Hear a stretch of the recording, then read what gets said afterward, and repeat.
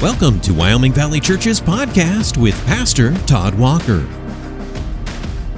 We're going to continue our series of podcasts called Shields Up. And the idea behind Shields Up, if you're a first-time listener, is that we seek to combat the devil and his deceptions. This past week, Pastor Mel spoke to us at Wyoming Valley Church about why church. We've been doing this series on the church, the importance of it. We actually calling the series The Church, Our Church, understanding what God has designed and understanding where I fit. And so we looked at what church. We talked about what it is not. This past week, Pastor Mel spoke to us on why church. Why is church so crucial? Why is church God's singular plan to accomplish His will, to defeat evil? I have Pastor Mel back with me on this podcast, and I'm going to sort of use this podcast as sort of an interview style because I think that's just going to be the easiest way to do this. But I have a few questions, and I'm going to interject along the way, Pastor Mel, my dad too. Hi, Dad. But I'm going to ask a couple questions to you. Pastor Mel, he's been around longer than I have. He's seen more church than I have. He's a person who is interested in stats and trends, cultural trends. And you've been around the church long enough to see a lot of things. And I'm sure it has changed and evolved, good or bad, maybe good and bad, over the course of 20, 30, 40 years. So maybe these questions are sort of things that you've observed for a long time, but maybe you can also sort of get the low-hanging fruit for what we're dealing with today. So the questions I have, number one, let's just start right here. Let's get right into it. And we're going to call this podcast today, Why Invest in the Church? So it's still along the same lines as why church, but we're going to go a little deeper into why should I invest in this thing called the church. And the first question I have, and I'm going to use your stats and trends that you've witnessed, are church hoppers at an all-time high? And if so, if you believe they are, what deceptions do you think the devil is using to cause that? Yeah, well, hi, everybody. Glad to be involved. And Pastor Todd, thanks for including me today. But I think church hopping, if use that term, probably is at an all-time high. And I think probably it's a reflection of an overall lack of commitment in the church, commitment in culture, and it's just reflection in the church. I think that's probably true. I think part of it is what that's kind of what we're talking about today is Satan's strategy to impact what Christ is trying to do in the world today, which is His church. So I think part of it is that Satan loves that when Christ followers do not commit to the church. So I think that is part of it, and so on. And I think there is a cultural trend, which is that culture says it's all about me because I'm worth it. And the Bible talks about that. The Bible tells us that will happen. In James, the Apostle James says, you have not because you ask not, but then it says you have not because you might consume it on your lust. And the truth of it is, consumerism has a grip on culture today. Everything that we do says you deserve this. And so then we go to church, and it's and over and over and over again, it's people, and I'm not trying to be critical or cutting, because certainly this applies to me as well. But it's like we have the idea that if church isn't exactly the way I want it to be, then that gives me a right to leave and go somewhere else. And that we look around because we're consumers, and we look around and think, well, I don't fit in. I've got to do this. It's got to be exactly what I want. And that's true with music. That's true with preaching. That's true. And with the internet, there's so many other options and so many other things. It's not like in Bible times where the church was the church. We have so many options. And I think Satan loves that when we get to have that idea of that church is all about me. It has to be all about Christ and all about His Word. And Satan has done that forever, ever since Adam and Eve. And Eve was tempted by the fruit of the tree of the garden. And Satan's strategy was, Eve, this will make you like God. It's all been that's Satan's strategy. Is if it can exalt me, then God, the Christ, isn't exalted in our lives. So you would say there's a bunch of justifications out there. So maybe even to the point this doesn't even feel wrong that we're doing this. It seems like this is what you do with things. Yeah, I've been at 2 different Bible colleges, and I've had so many people tell me that I am not getting fed, or I'm not, and I'm like, whenever the focus is on me, And I think that I get that God's word is a top priority. and doctrinal truth, but if that's the issue, but if the issue is I just don't like what you do, then I think that's where God would have us look at ourselves instead of other people. So it's possible that we're sort of custom making our church experience, and we do it with other things. You brought up music, things like that. I mean, there's certain things that we want, and we pick our lifestyle and what we want and things we're interested in, and that's a blurry line with church. It does, because it does. I mean, there is a fine line between what's really important, like I should leave over this, right. Like this is against God's word, and what is just a taste. Yeah. What is just a style that I don't really jive with. Right.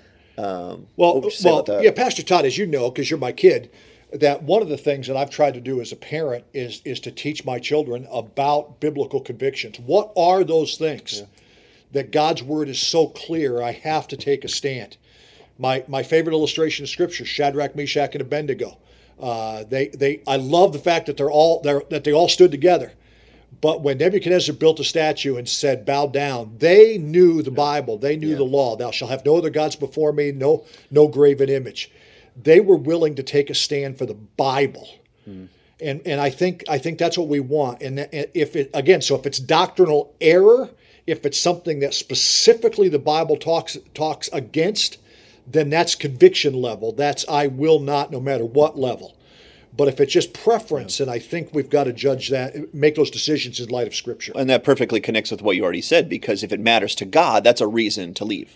If this is so important to God that I'm actually hurting his name, hurting him, then that's something to really consider. If this is something that pertains to me, that's probably already a wrong foundation, because it's not about us. Like you said, this thing is about God. This was instituted by God. This is developed by God. This is sustained by God. He invested his son's blood into it. This really doesn't have, I mean, we do have an involvement in it, and it is our family.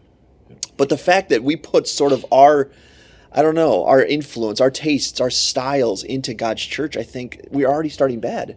I don't think there's any way for that to go good unless we just say, God created it this way, and I need to do what God has created. I need to be a part of what God has done. And question 3, and that kind of brings up this question, is how can we buy into God's church, even if it means it looks different than we thought or hoped? So, okay, we go into a church and we get invested in a church, and there's a honeymoon period. We like it. We enjoy the people, but there are things that rub us the wrong way. Or what do we do if God's church, and hopefully we're talking about the ideal situation here, it's a biblical church, but it's not necessarily a hip or mesh with my style church. What do I do if the church seems to line up with Scripture? It's just different than I hoped or thought. It's not really what I was looking for. How do I get there in my mind? Yeah, I mean, this may be a dumb illustration, but again, I've worked with college students at 2 different Bible colleges, and you talk to kids like before they get married, and everything's as my dad would say, hunky dory, and everything, we love each other and all that kind of stuff, and then they get married, and little quirks that were cute in the beginning become irritations. And it's like, and I always told young people, I said, there's 2 things. First of all, the Bible says that be not bitter, husbands, be not bitter against them. But I think there's 2 things, and that is, number one, if there's something in a church that just irritates you and is hard for you, I think there's 2 solutions. Number one is go to the leadership and talk to them about it, and let them know there might be something that you don't understand and that you don't appreciate, but there might be an intentional reason for that. Good one. And I think the other one is just as valid, and that is, honestly, and I'm saying this with a smile on my face, and that is, if you're easily irritated, it might be you, and it might be something that's not that big a deal. It's just not how you grew up. It might not be how you want, but it might be intentional to attract other people. And I think if Christ is our focus, and reaching other people with the gospel is our focus, then we have to be willing that even though my little likes and dislikes, aren't there, then that's okay. That I'm going to do this because I'm committed to Christ and His work in our community. Well, it's like a lot of Scripture brings up that when we come to Christ, we sort of take off ourselves. We sort of take this cloak that we used to wear off and we put on a new cloak. And honestly, going into a church, any sort of church, it's going to be that. It's going to be, hey, this isn't really about me. I do have certain styles. I do have certain things that I would like to see as part of a church. But if this is God's, he gets to make the rules. And I'm the one that submits to those rules. And I'm going to place myself under leaders who are fallible, who have their own styles and perspectives. But if God chose those people, called those people, and I believe that they are biblically following his model, I have to invest. I have to line up behind them. Absolutely. Like I mentioned Sunday in my message about that. God, you look in the scriptures, and there's at least 36 different churches, local churches, and there's 6 other regions of churches. And you realize none of them are cookie-cutter churches. The church in Ephesus didn't act like the church in Corinth. The church in Rome didn't act like the church in Jerusalem. They're completely different. And I think that's a very good thing. So church may not be, today's church, local church, may not be exactly how you grew up or what you're used to. But that does not mean it's not what God's using in that community or in that area to reach people for Christ and helping people grow toward Christ likeness. Okay, now let's ask this question in a different way. Are there ways to fit into the church if the church that I am a part of doesn't have a program that seems to suit the abilities and gifts that I believe God has given me? What then? How would you answer that? Am I supposed to go to the leadership and sort of ask them to start some program? Am I supposed to sit on the curb? Are there ways for me to invest if the church seems to have these things as really important, but I don't think that suits really what God has designed me for? Would you have an answer to that? Yeah, that's a good question, and I say that because to be real honest with you, we have gone through that personally in our own lives, where there weren't always opportunities for me personally or my wife to use our gifts our skill set the way I wanted to be used. God gave me other opportunities to do that, and I'm very, very thankful for that. But I came to the conclusion personally that, first of all, I am going to commit to overarching priorities of what the church is going to do. If that's where I'm convinced that God wants me to be at that church, then I'm going to commit to that church, and I'm not going to be a church hopper. I'm going to commit. Yeah. And so, first of all, that means that I am going to commit to what the programs that the church does or whatever. I'm going to commit to that. And then I think the second one is equally as valid, and then look for opportunities to use my gifts, my abilities, my experience, and so on in other ways. Yeah. I think, again, maybe one of Satan's big strategies today is to say that I can't serve unless there's a program. And I think ministry has got to be that I can get plugged into people. So let's say, that God's given me the gift of mercy or of hospitality or of leadership or of administration or of teaching, that I'm going to look for opportunities to use those gifts, use that skill set in other ways. And like anybody who knows me knows that like mentoring is a big, big deal to me. Yeah. And that is Titus 2, older women, older men can mentor, can teach, can exhort younger people. And we can do that no matter what, and that is look for somebody that there's a God-given connection, and help them grow in the Lord. That's and I think, like, I define mentoring. I wrote that little book about that, and that is mentoring is not a new program. It's not necessarily a commitment of extra time. It's do what I do, just do it with somebody younger. And the idea is to use life as an opportunity to share the gospel, as an opportunity to share about spiritual things, and then help that person grow and mature in Christ. So I think, again, I go back to, what Christ, told his disciples. It's not a position. It's not having authority. It's not having a title. It's not, not being direct. But he said, serve. And I think that's the focus. And that is not, I don't have to have a title. I don't have to have authority. I don't have to have a position. I'm just going to get plugged into people and let God supernaturally then bless the gifts that I had. And that doesn't require a program. In fact, a trend in churches today, which I think is probably a good church, is fewer and fewer scheduled programs, which then gives us an opportunity to commit to the things that they do that are priorities. Oh, interesting. Okay, so the church is doing 2 or 3 big things. They're not doing 10 or 12 big things. So you're able to still find time to invest in people's lives, even if the church doesn't have a certain program. But at the same time, if you'll humor me, you're still investing in what they're doing. Exactly right. You're not saying, okay, listen, I'm built differently, so I'm not able to come to church. I'm not able to invest in the church because, again, that doesn't really suit my gifts. You're saying both can happen.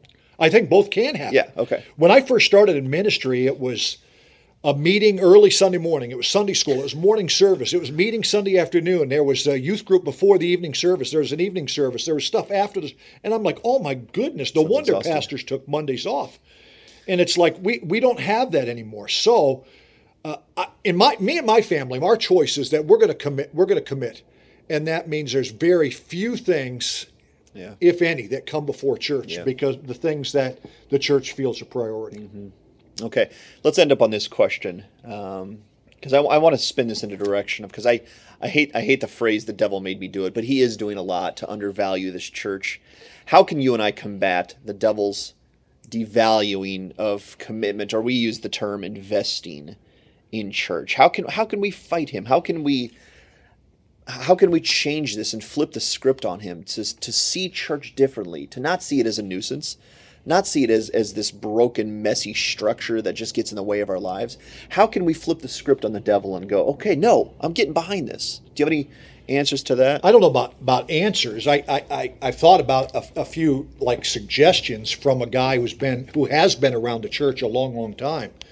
And that is, if we're going to fight the battle of a lack of commitment on this, then I think that biblically, philosophically, practically, then it's going to take a level of commitment. Yes. And in my books, I talk a lot about things like spiritual disciplines, and I'm not the world's most disciplined guy, certainly. But where it becomes a habit, and where it becomes, we're going to carve out time and save time in our schedule for church and make that a priority. My ministry, and probably everybody that listens to this will understand this about my ministry, has been with young people, and everybody. I mean, the number one statistic is that kids who once were active in church and youth group, when they become adults, they tend to walk away from church and walk away from God. And I'm wondering if one of the reasons for that is because they grew up realizing that and I know this sounds harsh, but like anything is more important than church. Well, the Bible talks about, even to families, that don't put your family. The Bible uses that Jewish term of, comes to being hate not his mother and father and brothers and sisters and daughters and sons, and cannot be my disciple.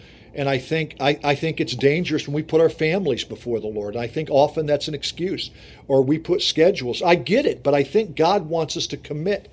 And I think we fight that by making that practical, biblical choice to say, I'm going to commit to what God says are priorities in His Word, and that is the church. I'm going to commit to that and make that a habit, make that a spiritual discipline in my life for my kids, so that they grow up and so that I realize this is important. And I think it comes back to realizing that, hey, I'm doing this for Christ. Yeah. It's not a doing mentality, but it's like, this is what Christ wants me to do, so I'm going to do that in my own schedule, my marriage, my family schedule, and I'm going to make that a priority in my life. I think it starts there. I really do. I think it does too. I think trusting God's system, because the church often does appear to be falling short of what it should be.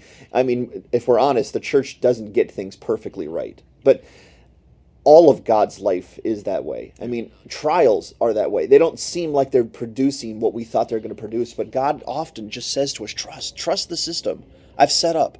This is my system. I'm the one watching over this. I'm the true shepherd.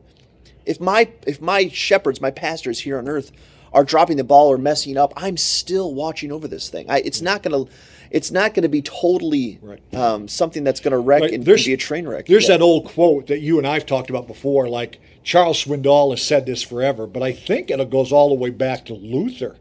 And that is, if you find a perfect church, don't go to it. You'll ruin it. I said this a couple times in my message on Sunday. The church is messy because I go to church, because I'm there, because you're there, because people are there. Yeah. But the church is still God's idea. It's what Christ is using in the world today. And I think, just practically speaking, then, it's worth my commitment. Well, and you alluded to it. I mean, seeing the church and looking at the leaders that are fallible and broken, and seeing the people next to you in the pews that you wouldn't pick as best friends. I mean, the church, you get what you get. But oftentimes, I think one of the things the devil does is he diverts our attention away from Christ and says, look at these people. Look how messed up they are. Look at your leaders. Look how fallible they are. And what we do is we lose sight of what's connected to. It's connected to Christ. Yep. I mean, this is a fruit hanging off of his vine. Probably the biggest fruit is the church. Yep. And so if you see it connected to Jesus, you can endure a lot if you're looking at Jesus. Yep. If you're looking at his wounds, if you're remembering his cross, if you remember that he loves the church, that he's backing the church, that he's invested his blood in it, you can get behind it. It's like Hebrews 12. We've got to focus in on Jesus. Fix our eyes, set our eyes on Jesus, the author and finisher of our faith. And he's our model. He's our model, and our focus has to be Jesus and what he's doing in the world today. And you talked a lot about commitment. Would you go as far to say without commitment to this thing, there's no way it can work? Well, without a commitment, it's going to be one more thing that's in our schedule. Okay. And frankly, that becomes frustrating. That becomes like, oh, I'm too tired. I'm not feeling well, or I've got to get homework done, or I've got to get my work done for Monday, or whatever. It becomes a frustration without commitment, without it being, no, this is something priority, that God wants me to do. Yep. Priority. I hope these are at least things that you can explore in your own mind and heart. We try to have a right tone with this thing and not be divisive or passive aggressive. We want this to just be a way to build up our church across the globe, really. And so I hope you'll have the same thought we do, is how do we invest in this thing? How do we get behind this thing? How do we back it and buy into it the way God has designed us to? And even maybe change our perspective of how valuable this thing really is. It's not another ingredient in the stew pot of our life. It is our life. This church thing that we've been called to is God's singular, purposeful plan to mature us in Christ, to defeat the devil, to accomplish his will upon the earth. And I just pray it'd be something that you would consider and talk about and keep having conversations about. And wherever your local church, if you're a person that's listening to our podcast because you're a member of Wyoming Valley Church, then you would invest. But wherever you find yourself in this church, I pray that you would get behind it and see Jesus. Amen. See this as his biggest fruit, the thing that he has invested his blood in. And if we remember Jesus, we're going to do a lot of good. So Pastor Mel, I thank you for your input to this, and I just pray that we would all think about this today for God's sake, for Christ's sake. Thanks for listening. Thanks for listening to the Wyoming Valley Church podcast. Join us for worship Sunday mornings beginning at 10:30. We're located in the Dolphin Plaza on Highway 315 in Wilkes-Barre. Learn more about us at wyomingvalleychurch.org. Wyoming Valley Church, a place where all are welcome.